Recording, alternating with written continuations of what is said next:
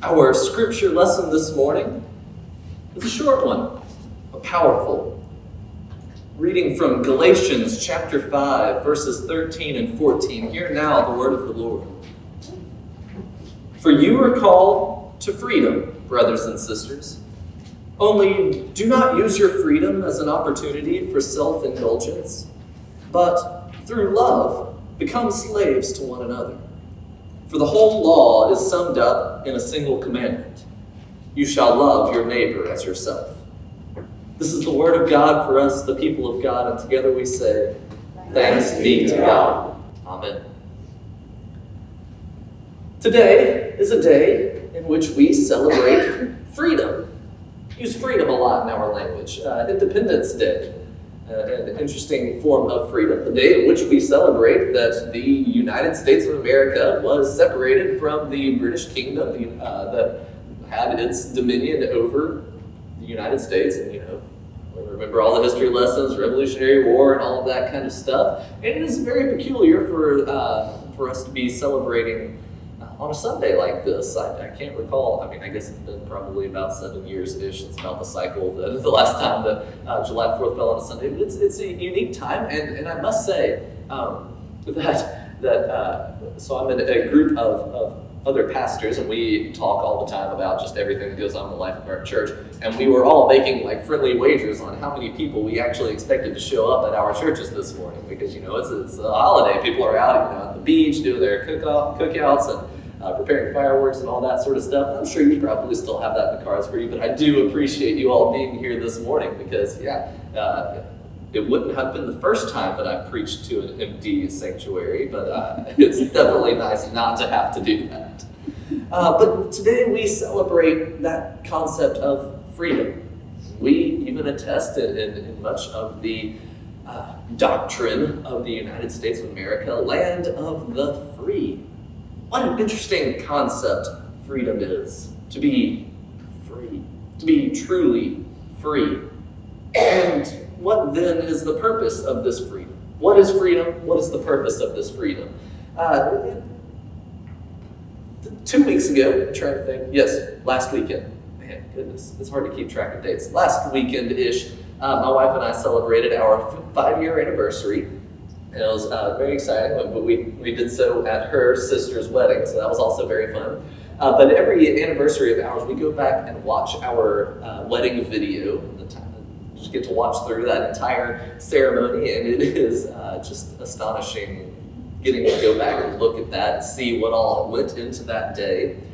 But one of our favorite parts of watching our wedding video, truly, this is no joke. One of our favorite parts, aside from getting to pick out people we didn't notice who were there before, is listening to the homily that was given at our wedding. I know that sounds super cheesy. 2 pastors, the favorite part of their wedding video is the homily. It's not because it is the homily, it's because of the homily that was given. Our homily was given by man named Dr. Jason Borders. He's the professor. He's one of the professors of religion, specifically New Testament, at Huntingdon College, which is our alma mater. He's also the theologian in residence at First United Methodist Church of Montgomery, where Kristen and I both served as interns for much of our college life, and where we got married, and where we were also commissioned into the church. And so he is a very dear friend, but also one of the most influential people in our Christian faith and journey. He is also one of the most, if not the most, intelligent people you could ever meet. Just a brilliant mind. And whenever we were preparing for our wedding, we knew that we had lots of people that we had to go and talk to and ask, hey, would you be willing to do this as part of our wedding? Our friend, the Reverend Dr. Woods Lisenby, who's the associate pastor over at Dolphin Way, was the one who married us, who presided over our wedding. Reverend Jillian Walters, who's Woods' sister and also an associate at First Montgomery, read scripture. We had all of these people we were asking to do different things, and we took Dr. Borders and his family out to lunch one Sunday to ask his children if they would be the acolytes for our wedding, and to ask him if he would give our homily. And they were so gracious and said, of course, we would love to. We would be honored to be a part of your special day. And Dr. Borders got to that inevitable question, What would you like for me to speak on? And Kristen and I, knowing how amazing this man is, and I truly cannot say that enough, just absolutely brilliant, we said, with all excitement, whatever you want. Whatever you want. And so, come to our wedding day, we get to that moment in the homily, and he stands up there and says, whenever Kristen and I first approached me to give the homily at their wedding, I asked them the question, what would you like for me to speak on? And they said, whatever you want. He says, whatever I want. You can imagine that I've been looking forward to this time for a very long time, because we gave him complete freedom to talk about whatever he wanted in our wedding. Pretty dangerous thing. And so he starts out very kindly talking about his encounters with us, the first time he got to meet us and how he got to know us and how our friendship had flourished. And then he got into the actual homily talking about whatever he wanted. And he said, you know, typically when you come to a wedding, you expect to hear a homily on something like love, or I don't know, love. He said, so naturally, whenever Mike and Kristen said that I could talk about whatever I want, I figured we'd talk about slavery. Yes, that is what he talked about at our wedding. And to this day, it remains one of my favorite homilies, if not messages, in its entirety. He talked about slavery. Slavery, however, in the context of freedom. You see, whenever we think of freedom, we often do think of whatever we want, to do whatever we want. But what is interesting, he talks about in his homily, is that whenever you get married, you kind of lose the freedom to do whatever you want. Don't know if you've experienced this in your own life, but certainly in our marriage, we don't get to do whatever we want. We think about one another and what the other's opinion might be, a perspective on it, and that's how a marriage works, thinking about more than one person. So in that sense, and he goes on, Dr. Borders goes on in his homily to make all of the different jokes and cliches that come with weddings, such as the old ball and chain, or that marriage is a 3-ring circus, engagement ring, wedding ring, and suffering. A bunch of these kind of cliches that do allude to one truth that exists in marriage. You don't get to do whatever you want to. And Dr. Borders goes on to say that this might seem like a loss of freedom. But according to everything present in the holy text that we call our Bible, true freedom does not come in doing whatever we want. Why? Because doing whatever we want, well, it ends up being incredibly selfish. It's just the way it is. If I do whatever I want, I'm just focusing on myself, aka selfishness. To do whatever I want has very little concept of others. And believe it or not, our faith, the faith that we practice, has very little to do with just one person. In fact, it is very much a communal faith that we participate in, a communal theology, a communal grace. Even our God is in community. Our God, 3 in 1. Father, Son, and Holy Spirit, one God. We have a communal faith, and as such, selfishness doesn't really click in this faith. In fact, pretty much every form of sin that shows up in our sacred text and that has been discerned through scripture, reason, tradition, and experience has to do with some form of selfishness, focusing on just one's self. And this type of selfishness ends up becoming a bond of slavery. In our Galatians passage today, I know we had a very short bit of it all, but the full chapter of Galatians chapter 5, and really the full book of Galatians, is all getting to this one thing. this one point that you were slaves to sin, now become slaves to one another. And now I must put out a little distinct reminder there that this word that we translate, at least in the New Revised Standard Version of the Bible and in other versions as well, as slave, isn't the same kind of slavery that has a gruesome mark on our history. It's not that same kind of slavery in which people were forced into slavery, taken from their homeland and forced to do labor to build up our own comfort. No, it's a different kind of slavery. It's the kind of slavery that often gets translated into servitude in other forms as a servant kind of slavery, a kind of slavery that says, I am willing to submit myself to you, to consider that you are just as human as I am, and that there might be something that I can do for you.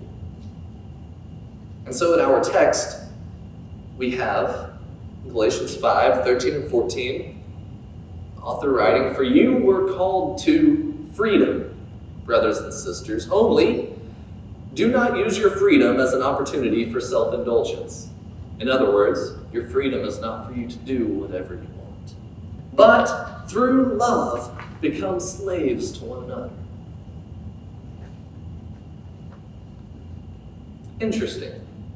Paul has called, or the author, debatably Paul, has called us to consider that freedom is found as we submit to one another in love, as we become slaves to one another of love. You see, our freedom, the Bible, I'm trying to unite two words here, our freedom, the Bible asserts, is for our flourishing. Freedom is for our flourishing. Only this comes not through everyone doing their own thing, but rather by mutuality. This is a weighty word, mutuality. To consider another individual, to be mindful of another person. Mutuality is something, it's a concept in which we make room for one another, that we acknowledge our need for one another. This is something that we see quite often in many other areas of our life. Take team sports for just a moment here. We're getting really close to football season, and I'm super pumped, looking forward to how that's going to shape out, because for this year, I'm going to go ahead and stake my pride on this. Auburn is going to beat Alabama, and I'm looking forward to it. There we go. Looking forward to it. So it's going to be a good football game. But in team sports, we have a few players that we'll highlight as key players, but we recognize that it cannot be a single person who makes that team what it is. If it's just the quarterback on the field up against the rest of the entirety of the other team, that quarterback doesn't get very far, do they? Sometimes they don't get very far to begin with. Alabama's going to be recognizing that a lot this year. But each player relies on the other players, and as a team effort to succeed, to flourish as a team, recognizing that they need one another, recognizing that they can't just do whatever they want. Perhaps you've seen kids playing pee-wee football or some form of flag football, and it kind of is, depending on the age, just kind of an experience where there are a couple of kids on the field and they're just doing whatever they want. And if you've seen this before, you know it's not the most successful strategy to getting the football from one side of the field to the other. It may work depending on how much of the other team is doing whatever they want, but just doing whatever they want doesn't get them very far. It takes meticulous structure, it takes mutuality, recognizing a necessity to rely on one another. The same is also true in marriage. As Kristen and I have learned over 5 years, and we have not had a perfect marriage by any means, we have had a very happy marriage. but definitely not a perfect marriage. We've had many silly disputes, and yes, just about every single time we've fought, it's been over something absolutely ridiculous and pointless, and we look back on it and say, why on earth did we let our pride get so out of control? Well, it's because we had to recognize that we can't just do whatever we want. That I can't just do whatever I want and expect that to be perfectly fine with Kristen and for her to go along with it and us to be completely happy. And her the very same. We have to consider one another in our marriage and how each one of us relies on the other, works with the other. Our freedom is our flourishing, the Bible asserts, but we must redefine what freedom means to us. In just a few moments, we'll be participating in the sacred sacrament. It's a bit redundant, but the sacred sacrament of Holy Communion, in which we will be taking of the bread and the cup, remembering these things. But part of this liturgy began earlier in the service with the invitation, confession, and pardon. And you can go back onto page 12 in your hymnal to revisit this if you would like. But we get to the prayer of confession. And we confess as a community all of these ways in which we have not been the best that we could be. All of these ways in which we have put ourselves before God's will.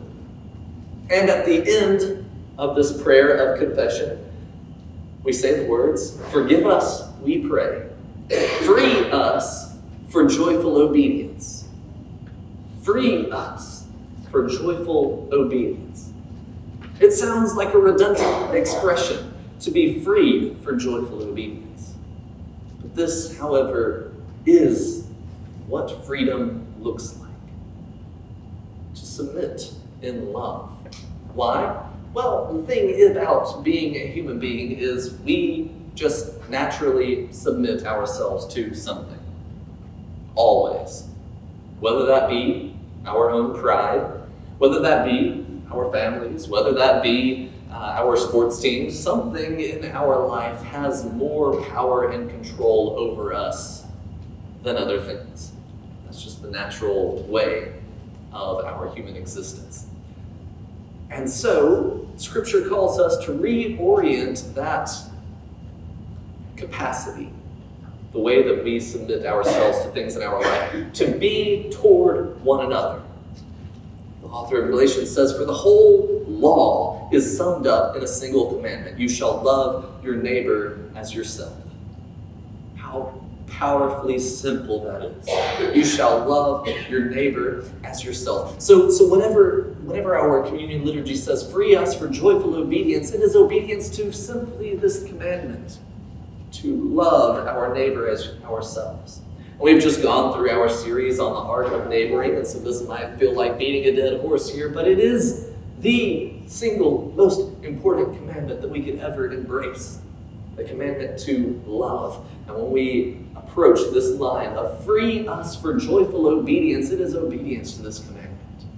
Obedience to love. To submit to one another in love. And so my challenge for each of us today, on a day in which we celebrate freedom, and what freedom looks like in our world, I want us to redefine what freedom means for ourselves, and to then use our freedom to become slaves of love to one another. Dr. Borders, in his homily on our wedding day, gave us very much the same charge. He turned to speak directly to us in the middle of the homily, or towards the end of the homily. He said, "Kristen and Mike, I'm speaking directly to you.